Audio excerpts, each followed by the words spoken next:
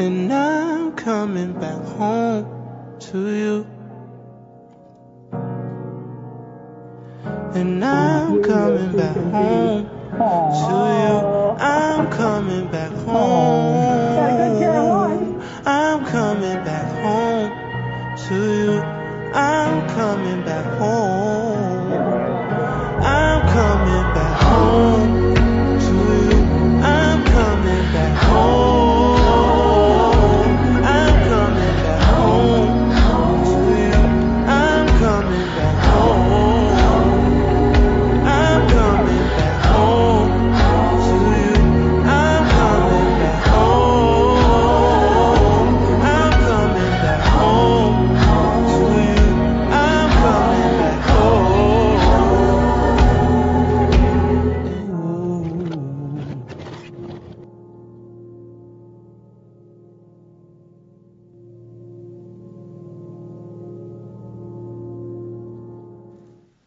Good morning. This is a great day.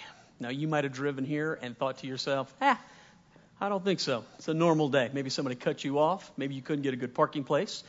Maybe the weather kind of like made you think, I'd rather another day. Let me tell you why this day is a great day. 365 days ago, I had a heart attack. And here I stand alive and well and healthy and preaching this morning. And I am good, and I'm here to tell you, I don't care what the weather looks like. I don't care how it smelled. I don't care if the grass is growing like crazy. This is a great day. I remember right after it happened, I literally was on the pulpit at the Lakewood campus. We were making a changeover. Pastor Evan and Emily were stepping out to start their church. And Pastor DJ and Cam were going from Castle Rock to take over there in Lakewood. And my job was just simply to pray over that. I remember stepping on the platform, and it happened immediately when I stepped on the platform. And I just didn't know what it was. Wouldn't let my head even go to that direction. And, of course, within a short time, I was at the hospital, and they diagnosed it while I was on the table. And I remember once I got home from the hospital after a few days, the sunrise was never as beautiful as I'd ever seen it before. And the sunsets were never as precious. This is going to sound really funny. I thought maybe I died and I didn't know it. And so in the middle of the night, I'd reach over and I'd just touch Chris just to make sure she was actually there, that I could really touch her. And I remember telling the Lord, I will never, ever allow myself to go back to just seeing this world as just something we survive or something that we're just trying to get through to get to heaven or just. And then here's the funniest thing that happens. For the first 60 days, that was probably true, but then life kind of takes back over, doesn't it? And it's so easy to get in a place where you just forget how blessed you are. That every breath you have right now, there's no guarantee. What you have right now is because God has graced you with what you have right now. And it's so easy to forget that. And I know that through the last year, there have been times where I forgot how fortunate and blessed I am. And I would look at some of the things that happened over the last year, and especially like the heart attack, and I began to do things like this. I'd ask the question, why me? Anybody else in this room ever asked the question, why me? Like, why did this happen to me? I even bargained with God, like, I'm a pretty good guy. I mean, I do good things. Don't get me wrong, not salvation by works, but just like, hey, God, I don't feel like I deserve this. Why'd this happen to me? Why'd this take place in my life? And, that up and down of those questions, let me begin our last message in the series, Why. We're going to talk about why me. And I want to just do this real quickly. If you're a person who right now is asking the question, why me? Why am I having the failure that I'm having? Why am I having the problems that I'm having? Why does it seem like everything I try just doesn't work? God, why does it seem like every time I make a commitment to do the right thing, I end up in the wrong place? And I just always ask the question, why me? If you feel that way, let me give you 3 things that I learned over the last year about the question, why me? Why me? And the first one just simply is this, and see if you can't agree with this. For whatever reason, God never feels compelled to answer the question, why me, when you ask it. He never seems to answer that question. He never seems to sit down and go, well, let me tell you why you. He allows you to ask it. I'm thankful for that. He doesn't drop a piano on you as you walk down the street. He doesn't seem to judge us for it, but he never feels compelled to answer the question, why me? So the first thing I would just tell you, if you're in that place and you've asked that question and you're just like, God, why won't you answer? He just never seems compelled to have to answer that question. And the second thing that I learned simply is this, and I think this is probably even maybe more important for you to realize, that even if God did sit down next to you and explain the whole thing, it doesn't mean you'd understand it. I think a lot of times we think if God would just tell me why, then it'll make sense to me. But here's the problem. You are finite and he is infinite. He doesn't have a beginning. He doesn't have an end, and you do. So you see life from this particular point of view, but God sees you before you were ever born. He sees what your life is going to look like in eternity. And God loves you so much that sometimes things are done in such a way in order to get you to the place you need to be, that right now, if he told you, it wouldn't make sense. But once you're there, you'll go, thank you for doing that. You understood something that I didn't. And maybe the last thing, and this is the most important thing that I learned about the whole why me. Why me is probably the wrong question to ask if you want to go forward in life. Here's the best question to ask if you want to go forward. What now? Amen. Not why me, but what now? Here's what the Bible says. What the enemy intends for evil, God can use for good. I like to think of it this way. I know God's not a poker player, but if he had a pair of twos, he could beat you, no question about it. God can use anything to win in your life. He can beat the devil any way that he wants to. It's never good versus evil. God is God, the devil is created, and God wins. Amen. And the going forward question is never why me. There's nothing wrong with asking it, but I'm just telling you what I've learned. Seldom does God answer that. Here's what he answers. What now? What now? Our series is called Why, and particularly this weekend it's Why Me. We've touched on things that have to do with relationships. And so today I'm going to touch on the whole thing of single. I'm going to touch on the idea of failed relationships, maybe multiple failures. I'm going to touch on the idea that maybe you've had so many failures, or maybe it's just gone so wrong, or maybe you just don't know what to do. You feel like a pariah. I'm not sure that anybody ever even teaches that in church. But there are so many believers who deal with that issue and then try to figure out, man, what is going on and how do I? And they just give up, and that's not where God wants you. So we're talking about why me. I'm going to use the book of Genesis. It's the first book of the Bible. I'm actually going to use the first chapter. I'm going to talk a little bit about the creation of man, and then I'm going to go to Genesis 2 and talk about the creation of woman. I want to show you a couple of fun things and interesting things, and maybe they'll just help you. So this is Genesis chapter 1. It's verses 26 and it's 27, and I want you just to kind of absorb this. Then God said, this is interesting, let us. Say that with me. Let us. Who in the world is he talking to? Really? Because we, forgive the vernacular, we ain't us yet. No, not yet. We're not created yet. We're not there. So who's he talking to? Angels? Who's he talking to? Here's what it really is, theologically speaking.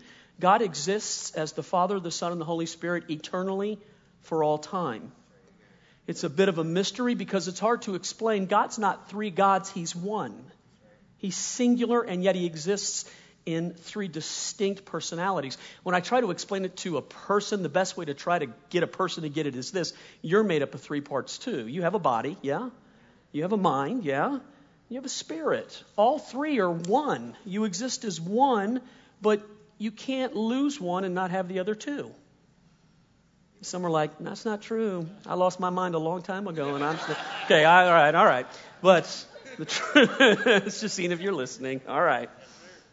So when God says, let us make man in our image, he's speaking to himself. He's speaking to the Trinity, the Father, the Son, and the Holy Spirit. So God said, let us make human beings in our image, to be like us. 3 times he says that.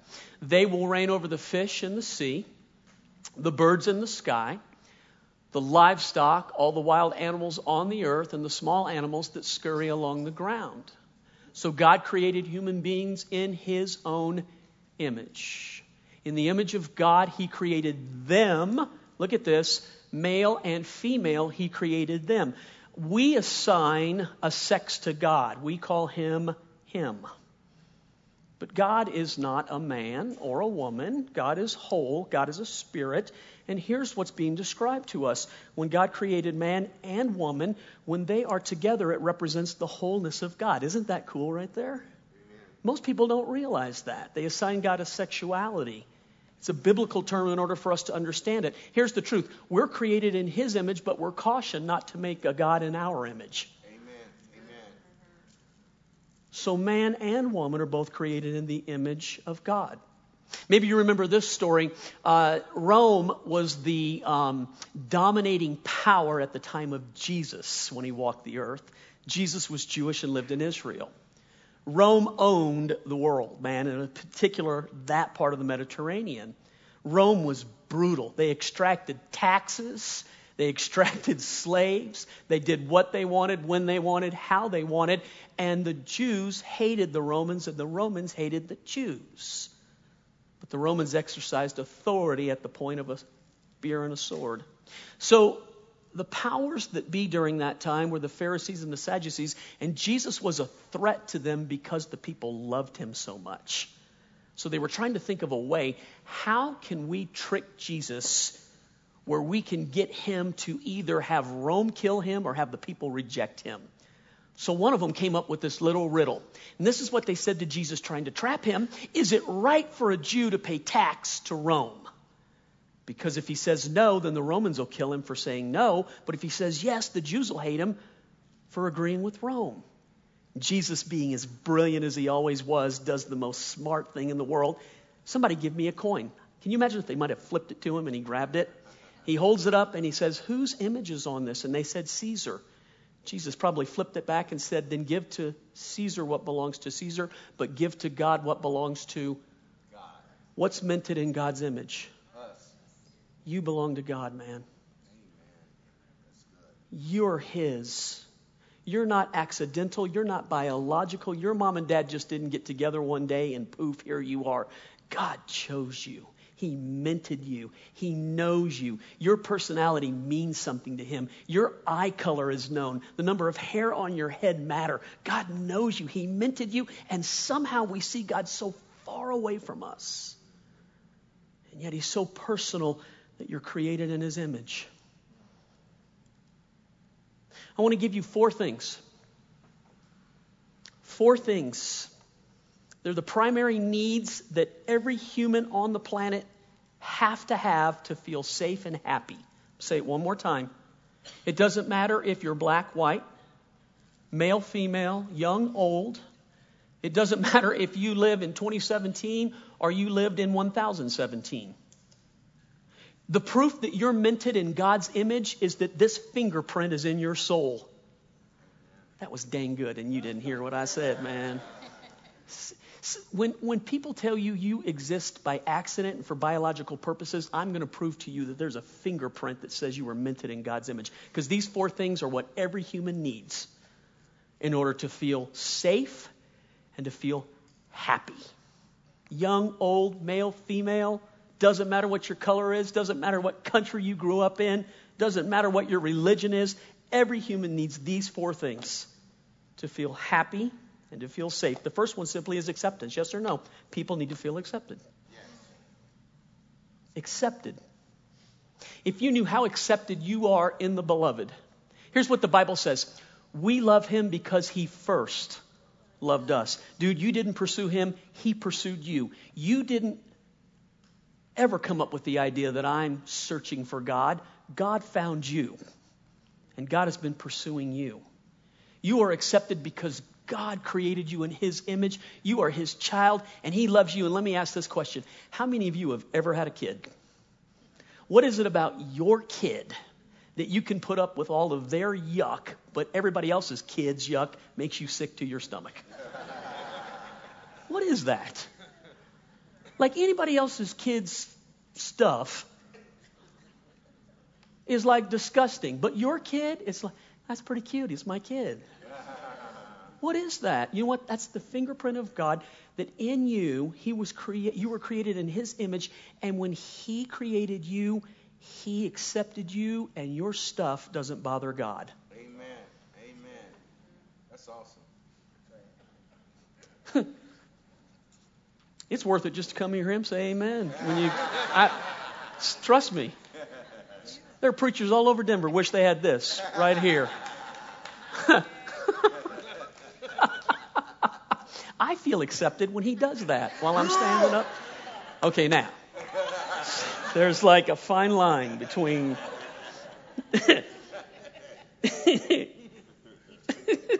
acceptance. Acceptance is that issue, man, where we so want to be accepted. We so want to feel a part. We so want to know that we belong. So when my twins, I had 5 kids, they're all grown now, but when they were young men, they loved to play sports, and they wrestled. And the wrestling team one time decided to dye their hair green because they were going to state, right? So one of my twins looks like my wife, and he has blonde hair, and the other one looks like me, and he has dark hair. So when the blonde hair dyed his hair green, it actually turned out green. But when the dark hair dyed his hair green, he looked like a skunk. It had like some white and some brown, and it was so hard to look at him, to be honest with you. It was like, wow. And so here's what I said, why did you do this? And here's what he told me, because I'm my own man. You and 50 other guys doing the same thing. All of us want to be a part of something. We want to feel like we belong. Why is it we're born originals, but we spend our life trying to dye a copy of everybody else? Why do we try to drive the same car, live in the same neighborhood, dress in the same clothes, go on the same vacation? What is that? When that acceptance isn't found here, then of course you have to go this way. We tell ourselves we're rugged, we're individualistic, but the truth of the matter is we just don't want to stand out. We don't want to be what God really called us to be. And the brightest you'll ever shine is when you get it this way so that you can show it this way. God, if you ever got that, man, to be who you really are, every human needs to feel happy and safe. They need to feel accepted. And this is important. What I'm saying is going someplace. Listen to me. I'm going to say it one more time because this is going to be the crux. If you don't get it this way, you're going to try to get it this way, and this is when weird things happen to people. Yeah, that's true. We're talking about relationships. Why me? Why they don't work out? Why they fail?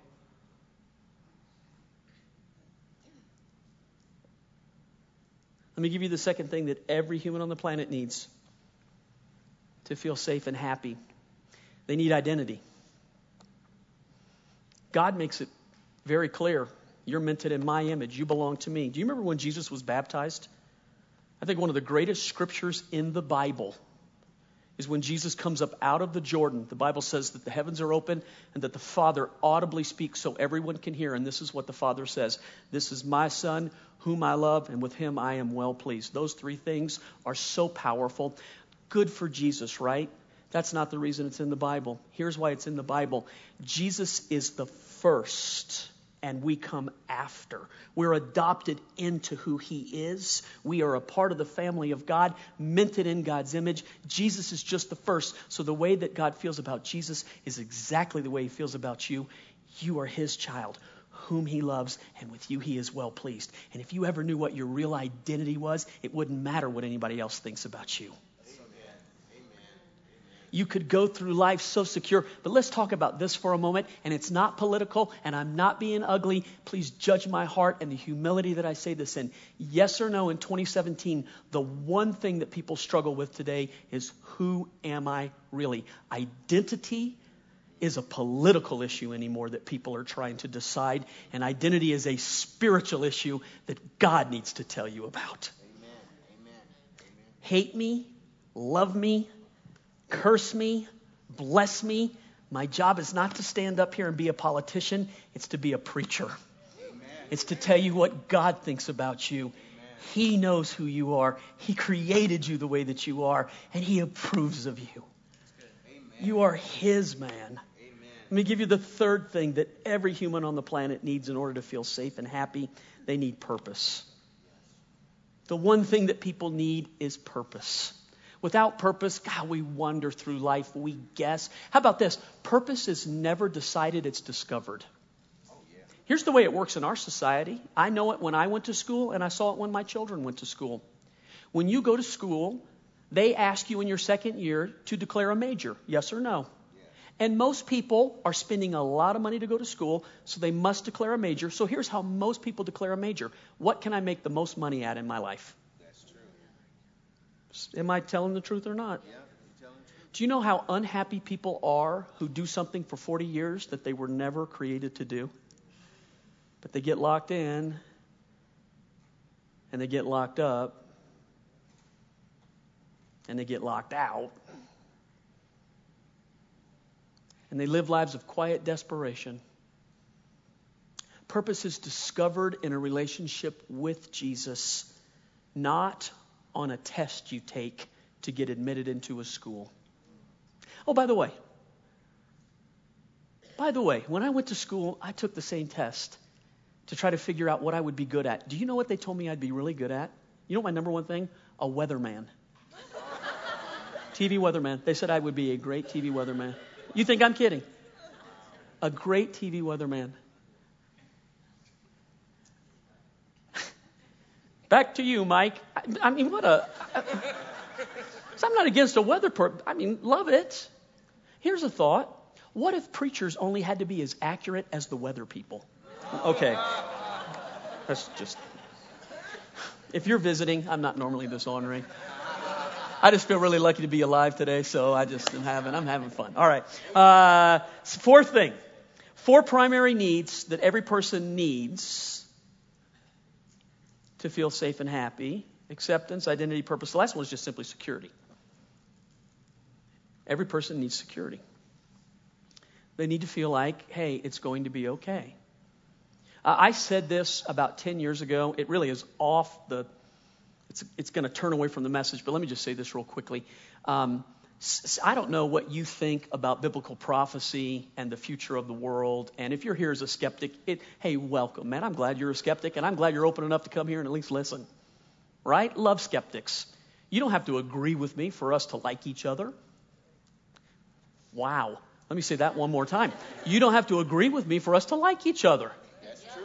Me and my wife don't always agree, but we like each other. Amen. I'm just right. Here's the... No, that's not, she's out there in the foyer, so I can get away with it right this second. She can hear me. I'll pay the price.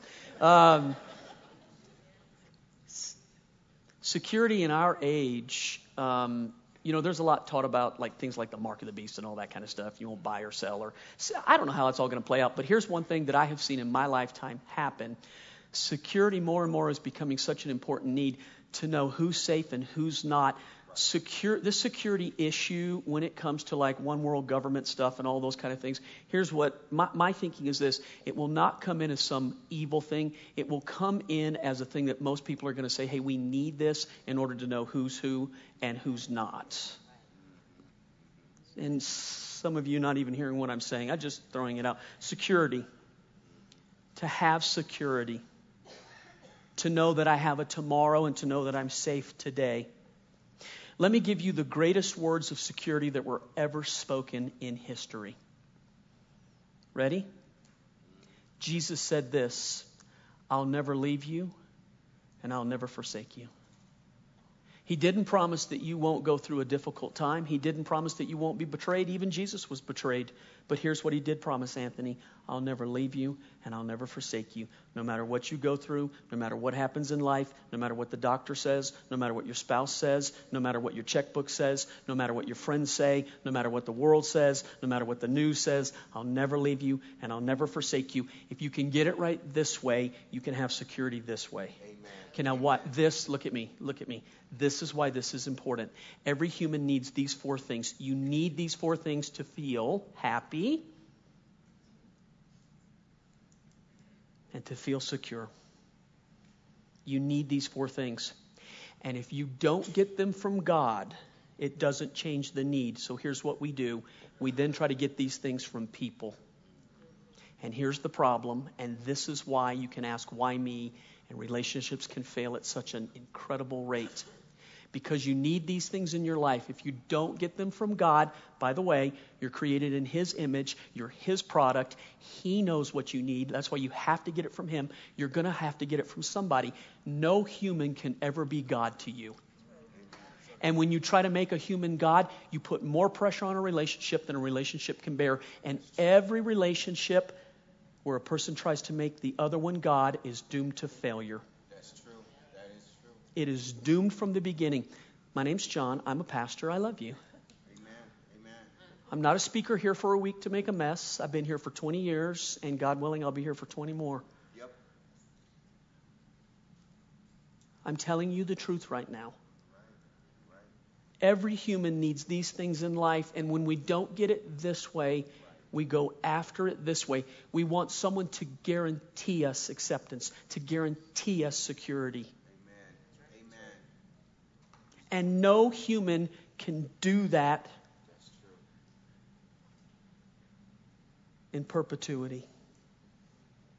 No human can tell you who you really are. No human can give you purpose. No human can provide you with ultimate security, and no human can be ultimate acceptance. They can represent those things at times to you. Marriage can be really awesome. Relationships can be really tight. But when you try to put pressure on a relationship, hey, the biggest red flag in any relationship is when someone constantly tries to take something from you that you can't give. They'll wear you out. And your response will be, stay away from me.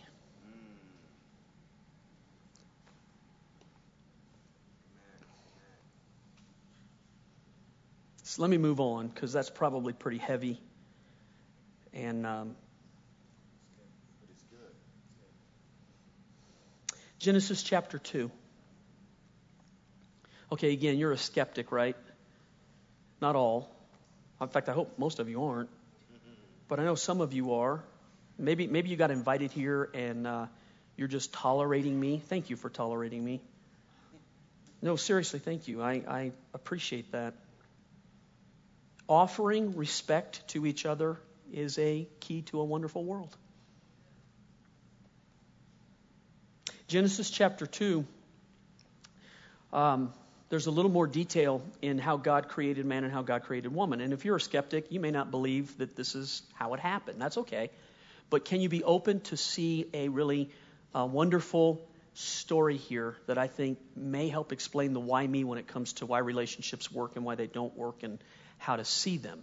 So it talks about how God made man and how God made woman. So let's just pick up the story. This is Genesis chapter 2, verses 21 to 25. So the Lord God caused the man to fall into a deep sleep. And while the man slept, the Lord God took out one of the man's ribs and closed up the opening. By the way, this is the first time in history where we see anesthesia used in order to do an operation. And you recognize that even 150 years ago in the Civil War, here's what they used to tell people: bite down hard while we cut off your leg. God had wisdom from the beginning that man didn't always pay attention to. I just think that's a brilliant thing right there that most people overlook. Okay, so God puts the man asleep, opens him up, takes a rib, closed the opening, and then the Lord God made a woman from the rib, and He brought the woman to the man. Hey, just don't change it. See that part? God brought the woman to the man, right? Okay, when I ask that question, your mouth open and words come out. So let's try it again. God brought the woman to the man, right? Yes. Okay, then watch this. Look at the man's, at last! What if the man would have gone like, yeah. No, serious. What if the man would have been like, Pastor Terry told me a joke. This is Terry's joke, not John's joke. So if you don't like this joke, it's terry@jfc.org. Okay? Not John@jfc.org. Terry. God said to the man, hey, I'm going to make a helper for you, and it's going to be incredible. When you want intimacy, she'll give you intimacy. When you want to eat, she's going to feed you. When you want to be taken care of, she's going to take care of you. She's going to be perfect in every way imaginable. She's going to be beautiful. This is going to be the greatest thing. And Adam said to God, what's it going to cost? And God said, an arm and a leg. And Adam said, well, what can I get for a rib? Isn't that a sexist, horrible joke? Terry Hilgers needs help, man. God. There he is right back there. What's wrong with you? Do you even love God or what? Man, I just laugh about that. Okay. So Adam's excited. At last, the man exclaimed. Look at what he says. This one is bone from my bone and flesh from my flesh. And she will be called, whoa, man. Because she was taken from the man. And this explains why a man leaves his father and mother and is joined to his wife, and the two are united as one. Now the man and his wife were both naked, and they felt no shame. And from this scripture, here are 4 things I want to show you that are really cool in a relationship that you should strive for. 4 things. Okay, the first one simply is this. It's not good for a person to be alone. We have a lot of policemen that attend our campuses, and I talked to one last night, and here's my question to him. He hadn't heard the messages before. I just said, what's the worst punishment you can do to a criminal? And he said, put them into isolation. Because in isolation, people's minds do funny things. And if you're isolated long enough, it actually warps your mind. They used to call it a penitentiary because you were supposed to be penitent. You repented, and it was supposed to make you better when you came out. But today we don't do that. People come out worse than they went in. Yes or no? Yes. One of the worst mistakes we make is that we isolate people. And I'm just saying isolation is bad. And God himself was the one who said it's not good for a person to be alone. So look at me real quickly. Some of you have had bad failures in marriage. And some of you are failing right now. And some of you have allowed the enemy to tell you you're better off alone. And I need to tell you to quit agreeing with the devil about your life. Amen. Amen. God does not want you to be alone. Right. He didn't create you to be alone. He created you for connection. Amen.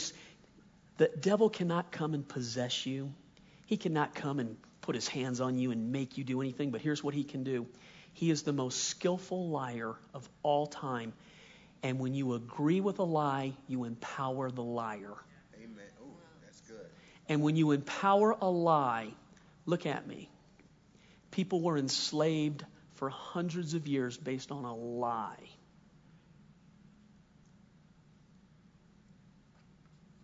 Wars are started and lives are lost based on lies. People hate each other based on lies. Lies are powerful. Lies deal with the emotions in a person, so you feel a particular way, which reinforces the lie. If you want to beat the enemy, do the opposite of what he tells you to do. If you want to beat the enemy, do the opposite of what he tells you to do.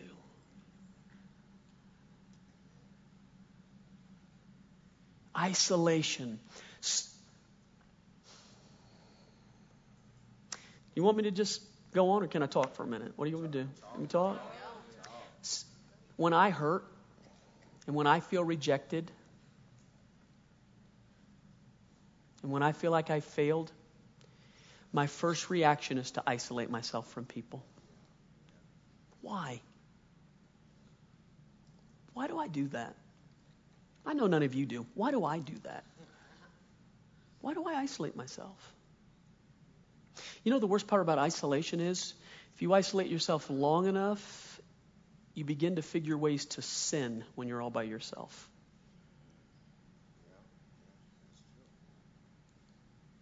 People mistake my personality. They think, God, that guy must be an extrovert.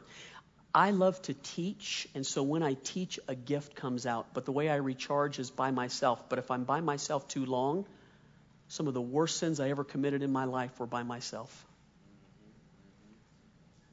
You may not like that and you may judge me, but I'm trying to tell you something really good right now. Don't isolate yourself. It warps your thinking. Let me give you the second one.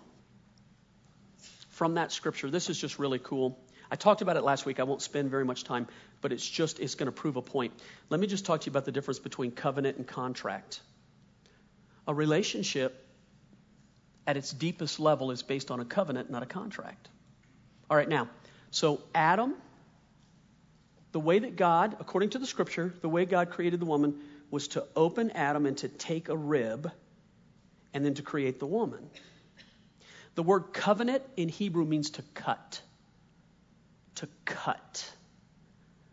A covenant involves blood because blood is the ultimate ratifier. Jesus said it this way.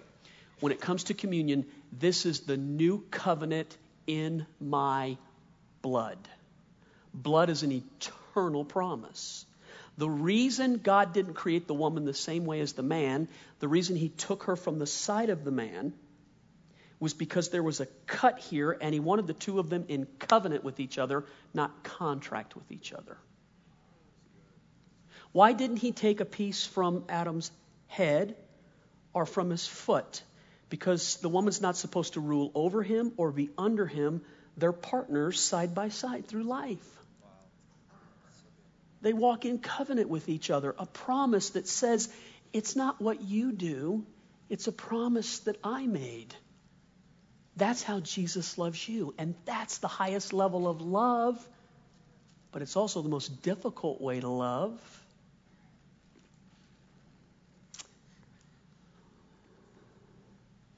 I'll give you the fourth one and get you out of here. There's some kind of game on or something. According to that scripture that I just read you, the man and the woman were naked and they were not ashamed. And what God wants for you in your relationships is not to have shame. Amen. And this is what the Bible says in the book of Romans. Therefore, there is now no condemnation for those who are in Christ Jesus.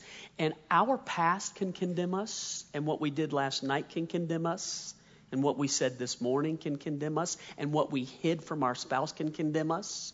Our consciences can condemn us all the time, and we bring all this shame into a relationship. And I just want to ask you rhetorically, nobody needs to answer, but yes or no, shame is a killer in a relationship. Yes. Oh my goodness. If you knew how much counseling we do to deal with people's shame. And here's what I want you to know. Jesus nailed your shame to a cross and erased it so that in the relationship you're in, you don't have to feel shame. There is mercy and there is grace. And if you'll learn to do this, go this way before you go this way. Learn to let this be the way that you find the answers to life's questions so that you then can go this way. But if you're spending your life trying to go this way, not only does it mess up this way, but it messes up this way. By the way, my name's John.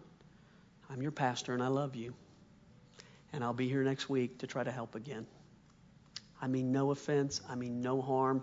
And with great humility, I teach this lesson. If anybody falls in the category of failure, it's me. I don't teach it from look at me. I teach it from I'm right in the boat with you. We all need a Savior. We're all in need of a Savior. Come on, Pastor. All of us. May God be merciful to us today. May God turn his face towards you.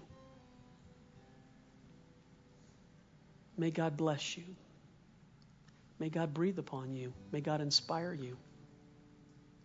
May God give you his grace to see real change happen in your life. And I pray it in the only name under heaven by which it's possible. That name is Jesus. Amen.